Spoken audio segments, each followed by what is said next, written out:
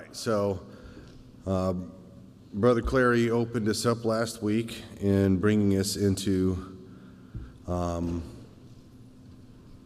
study of this book, Sabbath as Rest. Here's a picture of it if you were to buy the paper copy. The Sabbath as Rest and Hope for the People of God by Guy Prentice Waters. So last week, Stephen, he taught on the origins of the Sabbath.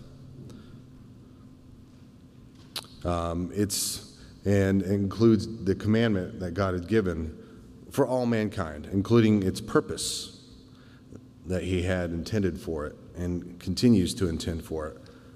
The author, Guy Waters, he writes in closing of chapter 1, quote, "The Sabbath is a window into our own humanity and the kind of people that God calls us to be in Jesus Christ." I believe that there is a depth in the Sabbath that the Lord intends for his people to enjoy that we are still in desperate need of learning.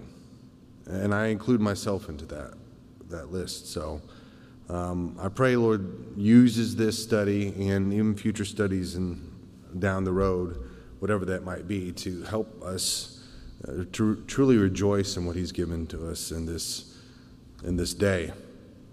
Well, the Sabbath memorializes the rest that we have with God, that we have in God, and the rest that we are destined to eternally as God's people.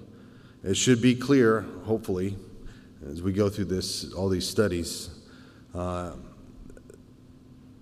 the time we finish it, that to despise the Sabbath command, and I use that word despise again, meaning if any dislike for it, really, where you ignore it even, is a level of despising, really.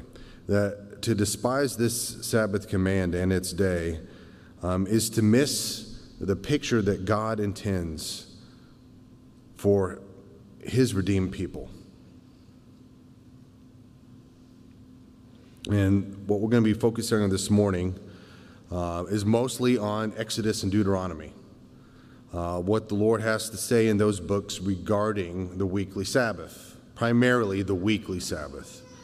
Now we're going to start doing this by looking at one passage that reports Sabbath day observance by Israel even before their encounter with God at Mount Sinai, even before the Ten Commandments were given. So we're going to spend also time, of course, looking at the Ten Commandments as we're in Exodus and Deuteronomy. And then we're going to review some passages that should help us finish sizing up the Sabbath as it existed in the law of Moses in general. And this, of course, is not as in-depth as we could make it. We would be on this just in the Pentateuch for a very long time if we were wanting to spend probably the breadth amount of time that it deserves. So this is a review, if you will, an analysis of the Sabbath in the Pentateuch. All right, so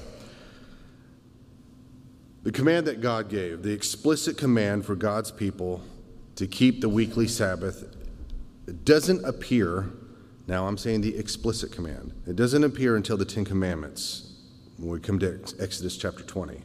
However, the command to keep the weekly Sabbath, even as Stephen taught last week, it is found implicitly in Scripture. It's found implicitly even in Genesis chapter 2. But even besides that, what God declares as holy in Genesis 2, there is even another passage that we're going to look at that points to how the Sabbath was being kept and understood by the people of Israel. And you could even probably argue, maybe even possibly some around them, but mostly the line of Seth, most likely. And that's in Exodus chapter 16. So by the time Exodus chapter 16 arrives, Israel has been redeemed by God from bondage. Okay, they've experienced the Exodus from Egypt miraculously driven through the Red Sea on dry ground, and they were just beginning to be led through the wilderness. They certainly did their fair share of grumbling, even up to this point, revealing their hearts and the condition that they were, hardened and stubborn, even while God was providing for them miraculously with their food and water.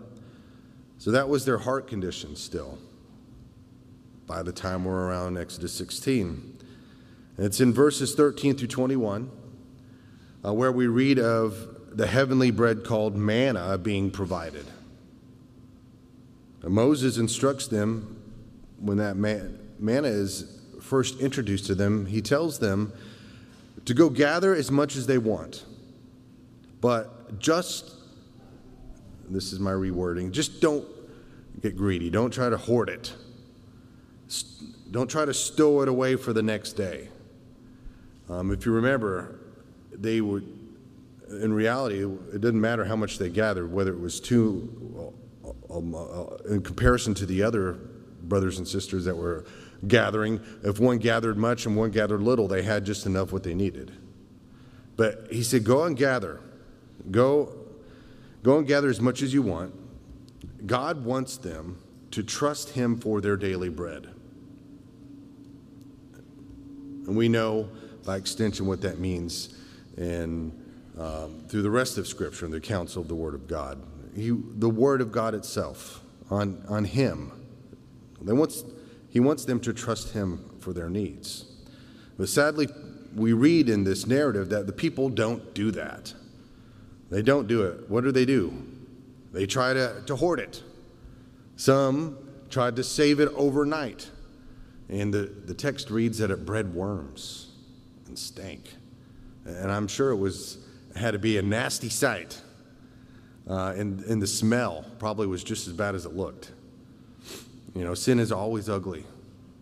And it's only good for the burn pile. So it's probably a horrible sight, if you wanted to imagine it. But then, as we have on the screen here, this text, then comes what's recorded starting in verse 22. Now, it was the 6th day of the week, and the people happened to have gathered twice as much as they had been on earlier days. Now, the leaders of the people, the elders, they saw this potentially rebellious behavior, and they went and told Moses.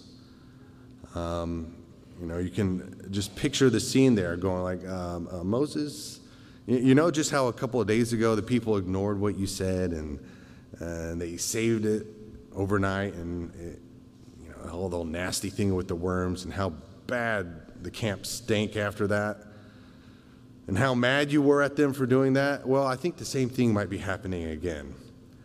I can only imagine what it would have been like to be a mediator in some of those conversations. Well, at this point, we know that only in this point in Exodus 16, there is still plenty more time for Israel to test Moses' patience. We know that's still awaiting Moses. But even at this point by now, the way they have displayed their rebellious hearts, I'm sure that they were dreading that conversation with Moses. But how did Moses respond?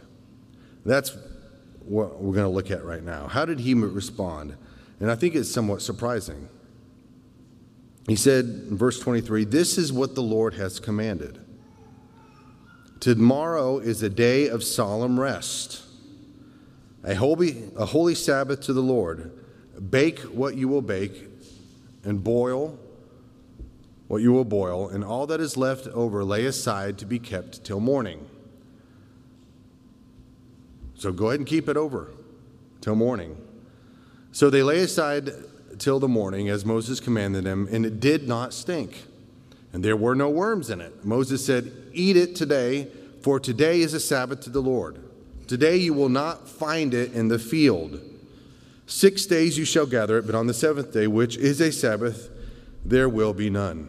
And this is before the 10 Commandments given to them on Sinai. The author of the book we're going through, Guy Waters, he argues that what the Lord commands through Moses, it was likely familiar to them to hear about a Sabbath, to labor 6 days and to rest on the seventh. He argues it was likely familiar to them. He writes, quote, "Though this is the first time that Scripture records an explicit command about the Sabbath, there is no indication in the text that God was giving it to Israel for the very first time. It does come by way of divine command, but it is a command with which Israel appears to have prior familiarity. The institution of the Sabbath at the creation and the subsequent perpetuation of the Sabbath's observance among the patriarchal generations likely accounts for this familiarity." So he's saying the line of Seth, and especially through the patriarchal family, there would have likely been a familiarity with 6 days you will labor and the seventh day you will rest. But here we find the mercy and care of God shining through. He doesn't want, and again, this also reflects how the Sabbath is made for man and man not for the Sabbath. God does not want Israel to stress about food and working to do these things on the seventh day. It is a day of rest, a day that is solemn and holy to God. It is sacred, set apart. It is to be set apart for his worship. Even so, the following verse here, verse 27, it says that on the seventh day, some of the people went out to gather. On the seventh day, some people went out to gather, but they found none. There was no manna to be found. Now, this time, God chose to show mercy. And he doesn't punish them for breaking the Sabbath here. It's early on in their Exodus journey. But soon they're going to receive the explicit command to keep the Sabbath holy as it's given to them on the mountain. So let's move on to that section now in our text, in the Bible. The Sabbath as it's given at Sinai. Waters, the author, writes, quote, "The high point in the progress of Old Testament revelation about the Sabbath comes on Mount Sinai." Again, he calls this the high point in Old Testament revelation. He goes on saying, "Having led Israel to this mountain, God tells them what we read in particular on the Sabbath command in verses 14 through 6 in Exodus 19. Before we get to the command in Exodus 20, he tells them in Exodus 19, "You yourselves have seen what I did to the Egyptians, how I bore you on eagle's wings and brought you out to myself. Now therefore, if you will indeed obey my voice and keep my covenant, you shall be my treasured possession among all peoples. For all the earth is mine. And you shall be to me a kingdom of priests and a holy nation. These are the words that you shall speak to the people of Israel." God is telling them that he owns them. He owns them. He is their Redeemer. He is really giving them a bit of the backdrop there for the 10 Commandments that I'll be giving them. He owns them. They are a special people for himself, and if they will only obey him and keep his covenant, then they will know his divine blessings on earth. Walking with their God. But then we come to the commandments themselves in Exodus 20 with the introduction and giving of the 10 Commandments, or the 10 words, where the explicit law governing their relationship with God, where that begins. And it is in the 10 Commandments where the heart and center of the law of Moses consists. This is the summary of the law. It is the moral law. Moses, his many instructions and commandments, they flow from here, from the 10 Commandments. which is why it is proper again to consider that it is a summary of the law. Again, the Ten Commandments are a moral foundation for the subsequent laws given through the law of Moses throughout the Pentateuch. So included in that moral foundation is the command concerning the weekly Sabbath. So here we have this background. God owns them. He is their Redeemer. They are His people. They had this sacred, special, sought-out relationship. He gives them this summary command. He gives them the moral law from which all the law of Moses stems from, that governs their entire life, everything about them. Included in there is the command for the weekly Sabbath. That is that important that it's in there. Now, this command of this weekly Sabbath, we know, is in Exodus 20, and it's also in Deuteronomy chapter 5. But we'll begin now in Exodus 20 to see what God wanted His covenant people to understand about the Sabbath. So let's read that command. It says, "Remember the Sabbath day to keep it holy. 6 days you shall labor and do all your work, but the seventh day is a Sabbath to the Lord your God. On it you shall not do any work, you or your son or your daughter, your male servant or your female servant, or your livestock, or the sojourner who is within your gates. For in 6 days the Lord made heaven and earth, the sea and all that is in them, and rested on the seventh day. Therefore the Lord blessed the Sabbath day and made it holy." That you always look for the therefore and what it's pointing to. This command and the following commandment, the fifth commandment, those are both unique among the 10 commandments in that they don't begin with a prohibition. They don't say do not. And the Sabbath command is the only command among the 10 where Israel is called to remember. Now, I wonder why. Why are they told to remember?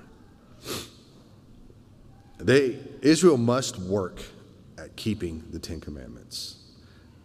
They must work at keeping the weekly Sabbath commandment, keeping it before their mind, to anticipate it throughout the week.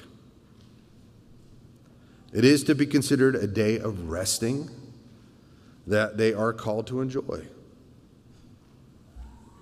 Christ, again, He did say the Sabbath was made for man, not man for the Sabbath. It is a gift, a day of refreshment. Now, I know, church, I know for many of us it is also a busy day. It is a busy day, but it is a spiritual resting in the Lord on this day. We don't have as much as we can enjoy in this fallen world to deal with the secular affairs that our work often brings with it. Guy Waters says that, quote, "the word remember likely does more than summon Israel not to neglect the Sabbath and its observance in the course of their week-to-week existence." It's likely more than that. God is calling Israel to remember the Sabbath that He instituted at the creation for all people. The command itself in verse 11, I have it highlighted here, it references God's creative act, which looks back to Genesis 2, verse 3. And this is important. Just as the creation ordinance of labor finds iteration in this command, it's being repeated, 6 days you shall labor, so does the creation ordinance of the Sabbath rest.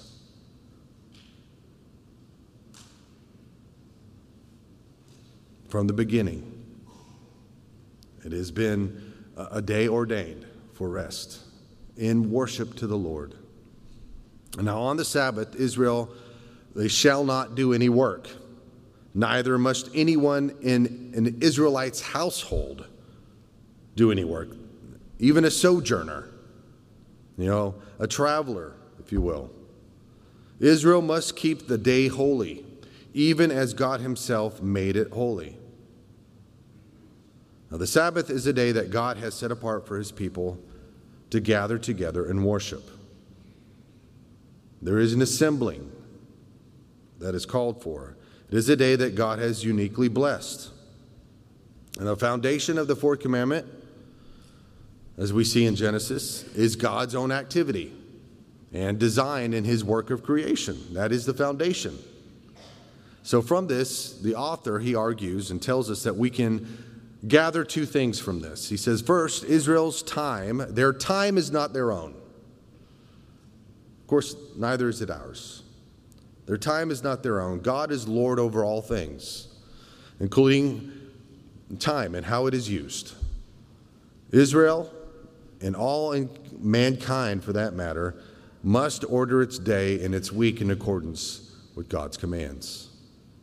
That's the first thing the author argues you can gather from this foundation being in God's creative design and activity. The second thing he says you can gather is Israel's worship of God on the Sabbath should bear witness to God being the creator of heaven and earth. All that God worked, it's wisdom, power, goodness that he put on display, that should elicit praise and worship from us. Thanksgiving.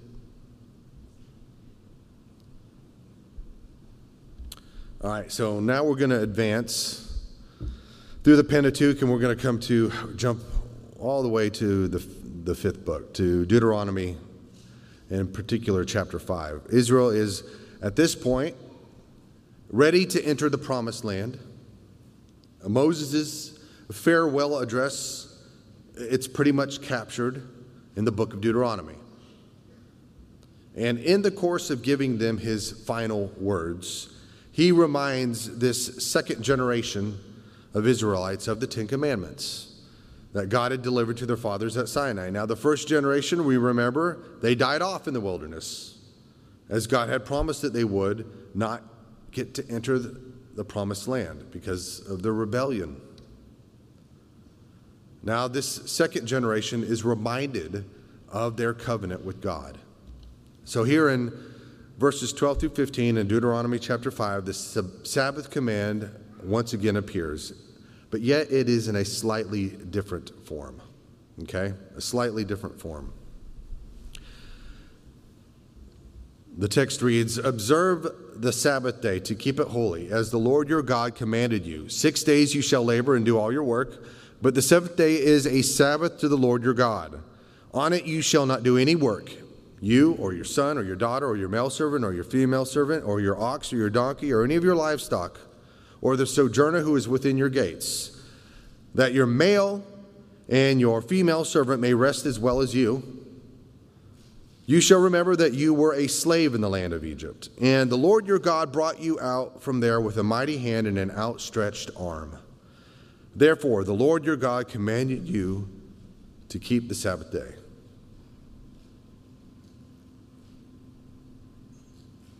Waters explains that overall much of this passage resembles the one previously given in Exodus chapter 20.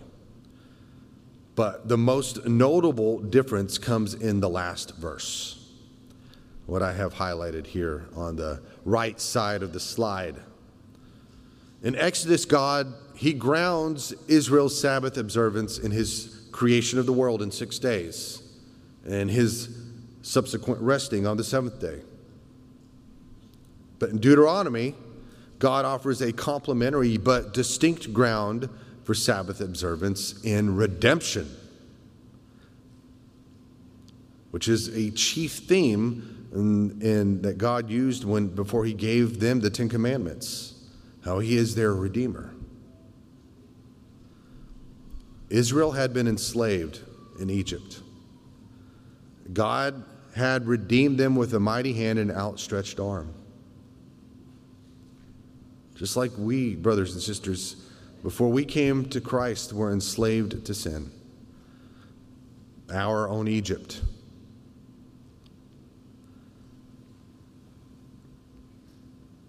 But what is the connection that we have between Sabbath resting and redemption?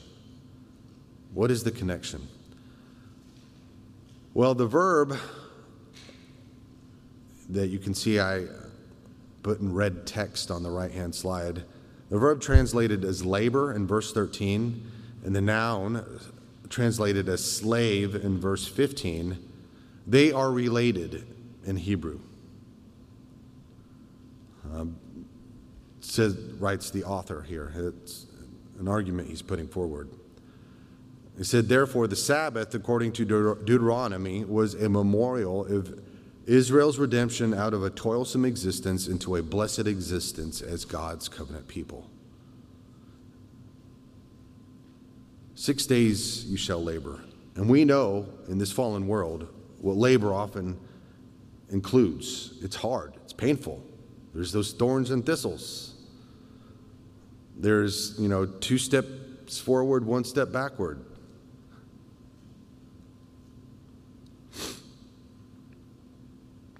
Take note that in verse 14 in Deuteronomy 5, how the people are told to keep the Sabbath, that your male servant and your female servant may rest as well as you. Remembering that they once were slaves in Egypt. That should prompt them to not only take a day of rest for themselves, but see to it that their servants may rest as well as you. Does this not show God's fatherly care for his people, for everyone? Waters, the author, he argues or says that in this way the Sabbath calls Israel to look into 2 directions. First, vertically, they must look to God, their Redeemer, who saved them from bondage in Egypt. And secondly, they must look horizontally. They must look to the physical and spiritual well-being of their servants, their own servants.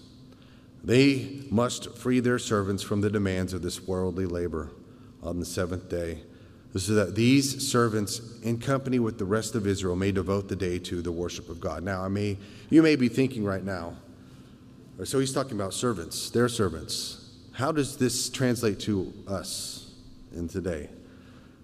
Well, we'll talk about that in the last session that we go through on this book, when we talk about practice of this Sabbath command. Waters, he continues, saying that overall, the primary intention of the redemptive grounds given in Deuteronomy, chapter 5, verse 15, the primary intention was that Israel remember God as their Redeemer in the course of their Sabbath worship. That would elicit praise, thanksgiving, worship. The Sabbath was a day to celebrate what God had done to rescue helpless Israel from slavery in Egypt. Not just that, though. Not just that. To remember his power, his wisdom, his creative power, who he is, and what we owe to him in allegiance, his mercy, to worship him as the God who has entered into covenant with them. And in celebration of the weekly Sabbath, God's people are to look to him as both creator and redeemer. Observance should force them to consider how God's commands instruct them to relate to one another. Showing mercy and love. The servants, they have this special mention of them. They have like dignity with the fellow image bearers of God. Only God, only at that time, of course, Judaism, only in worshiping the one true God did this exist on the face of the earth. All the other religions didn't offer such dignity. All right, let's continue.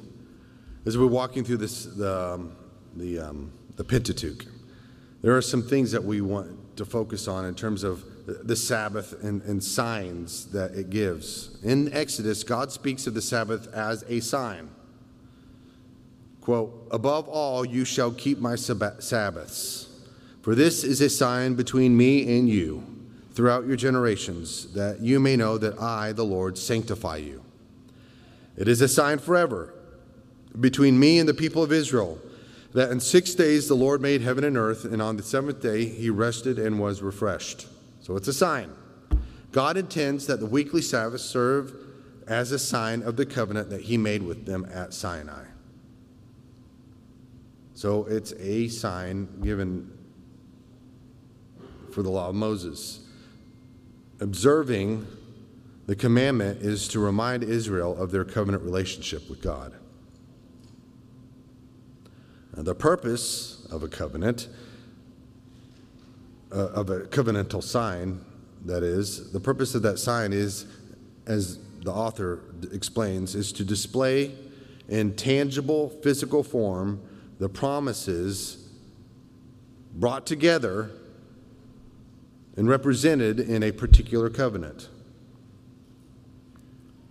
So, what about the promises that the Sabbath is supposed to represent? Which promises? The answer, writes Waters, is found in Exodus 31, verses 17 and 13, which I have on the screen. In the first place, the Sabbath is a sign pointing Israel to creation. It's a sign pointing them to creation, specifically that God made the world in 6 days, and that he rested on the seventh and found rest and refreshment on that seventh day. They could take God's word. They could take God at his word and trust him, that they may rest from their labors and the world won't fall apart. They can rest from their labors and look forward to being kept secure by him. This is as much as put in the created order as the stars in the sky and the sun comes up every day. But boy, has the serpent attacked this sign and understanding to steal joy away from God's people. Secondly, the Sabbath is a sign pointing Israel to redemption. Specifically, God says, that you may know that I, the Lord, sanctify you. That is, to be holy as God is holy. It's a sign of God's promise to sanctify his people, to make them holy. A lot of this is taught in the book of Leviticus, the third book of the Pentateuch.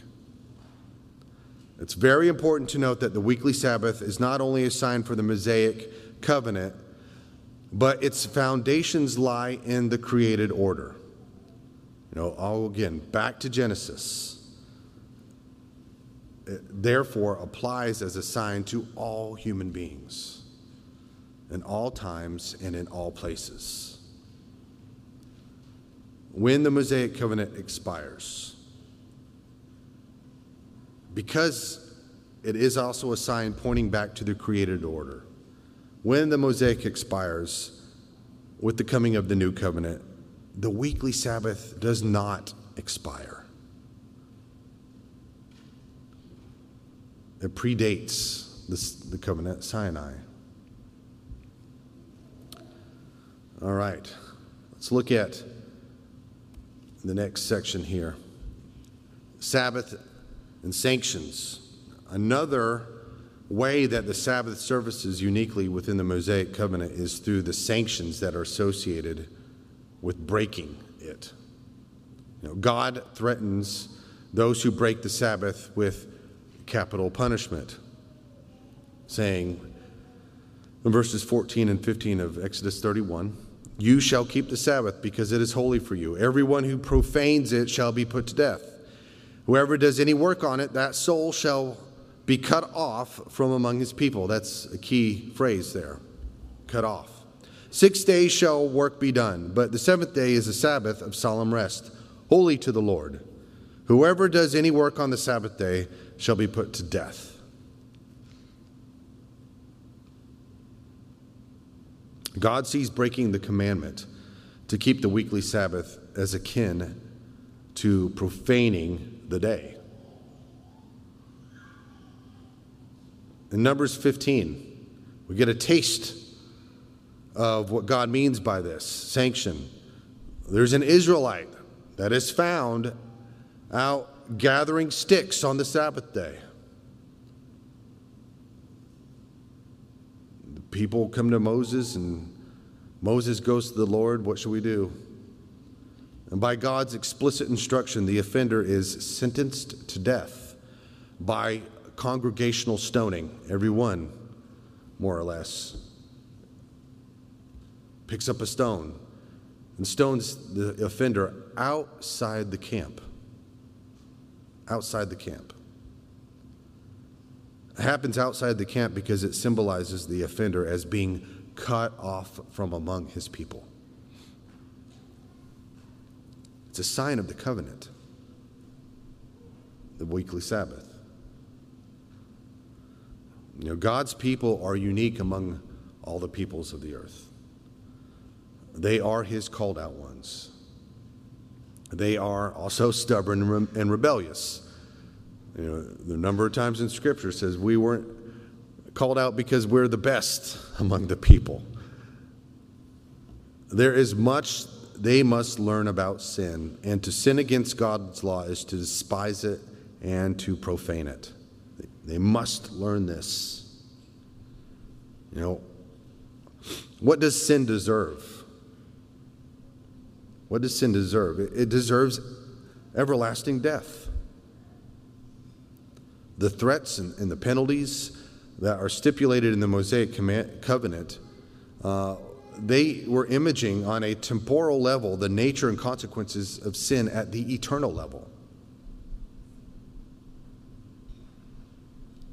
Which is why we find Paul in Galatians 3, verse 10, telling us that every human being who fails to keep even one command of God's law is justly under the curse of God. But there is good news, isn't there? There is good news. The gospel tells us that Christ redeemed us from the curse of the law by becoming a curse for us. Oh man, I love it when we're able to see by the aid and help of the Spirit of God to see how the text of Scripture from one bookend to the other just is interwoven in this redemptive picture. The Mosaic law, with its threats and its punishments, it pointed Israel to the coming of the Christ of God, who would be unjustly condemned by the Jewish leaders as a covenant breaker, and thus died an accursed death on a tree outside the city of Jerusalem, all to redeem poor sinners from their sins by his blood, which is the life. Covenants of the Bible are established in blood.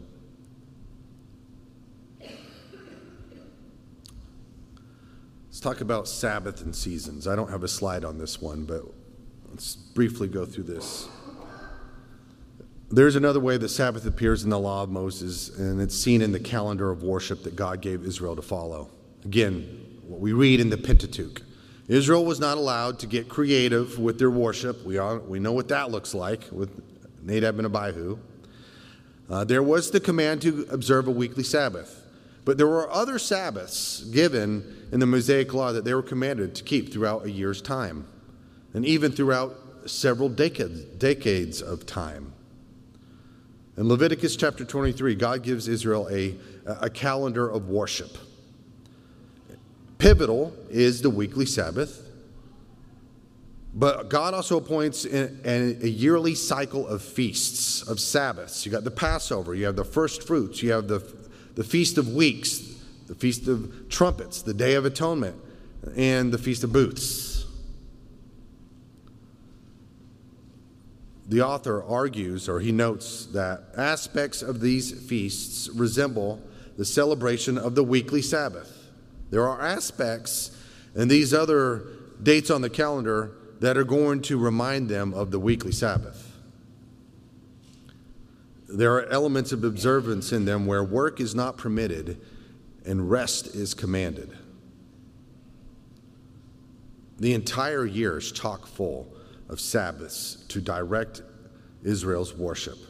And in each instance, there is a time when work is to be laid down and they are to gather together in corporate worship. There was even a Sabbath every 7 years and a year of Jubilee every 50 years. And some form of rest is commanded in these observances. The recurring patterns of a Sabbath that God gave Israel through Moses, it reinforced that weekly observance and its great importance. And it was to remind them time after time of the rest, the heavenly rest of worship and communion with God that belongs to every child of God. Even the sojourner, even the servant. All right, last section here. Sabbath and subsequent history. There is this fourth and final observation that the author calls out here that is in the institution of the Sabbath. And it is that with all the covenant blessings and curses attached to Sabbath under the Mosaic covenant, the keeping of the Sabbath helps to shape the future in the life of God's covenant people. The New Testament stresses how God designed the law of Moses to point Israel to the Christ whom he had promised to send. In Galatians 3, verse 24, Paul writes, "So then the law was our guardian until Christ came, in order that we might be justified by faith." The Pentateuch both asks and answers the question, will Israel in fact trust and obey the God who has redeemed them, who has taken them into covenant with him, and is preparing them for the arrival of the Savior of the world? Will they trust and obey him?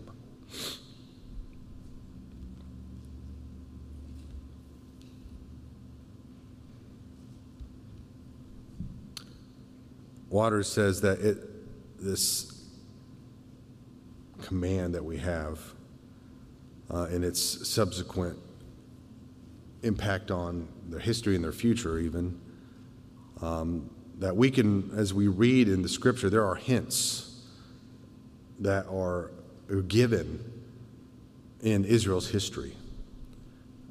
It tells us that they're going to be removed from the land. God talks about that. As he's giving them these commands to obey them, he also talks about how the punishment would be if they break the commandment. Being removed from the land, they would be under the curse of the covenant because of their unbelief and disobedience. In Deuteronomy, when Moses is addressing the people, he speaks of punishment for breaking the covenant as if it's going to happen. You just read it, and if I were hearing it, I'd be going, it sure sounds like you're thinking we're going to do these things. Didn't you remember what we said at the mountain, that we're going to do this? No, it speaks as if they are going to do these things. But God is going to have mercy on them and they bring them back. Looking at both Leviticus and Deuteronomy in particular, there is extra space devoted to the curses and threats of breaking the covenant. The promises versus the threats and the punishments, it's much more heavily weighted in terms of space given in text to those threats, those covenantal threats. And the author here, he argues that this is but a foreshadowing of what will happen. Just like when we watch in a movie and those very quick moments in a scene that flashes by that shows a glimpse of what is to come. Often it's easier to see these things as we look into it backwards. Read, whether it's the book we're reading or, again, a movie we're watching. But it's a foreshadowing. God pledges to remove Israel from the land, scattering them among the nations, outside the camp, leaving them the land a desolation. At that point, God says, the land shall enjoy its Sabbaths as long as it lies desolate, while you are in your enemy's land. Then the land shall rest and enjoy its Sabbaths. As long as it lies desolate, it shall have rest, the rest that it did not have on your Sabbaths when you were dwelling in it. Now, they're going to suffer great and tremendous loss for disregarding the covenant and a clear disregard for the worship God has appointed for them in his law. Now, thankfully, this is not God's final word for them. It's not his final covenant. The next week, God willing, Stephen will go to the writings of the prophets in the Old Testament. Talk about how they spoke on God's behalf of judgments and words of restoration and hope. And we'll see through the prophets how the Sabbath relates to the work of the promised Messiah. So, let's pray. Father.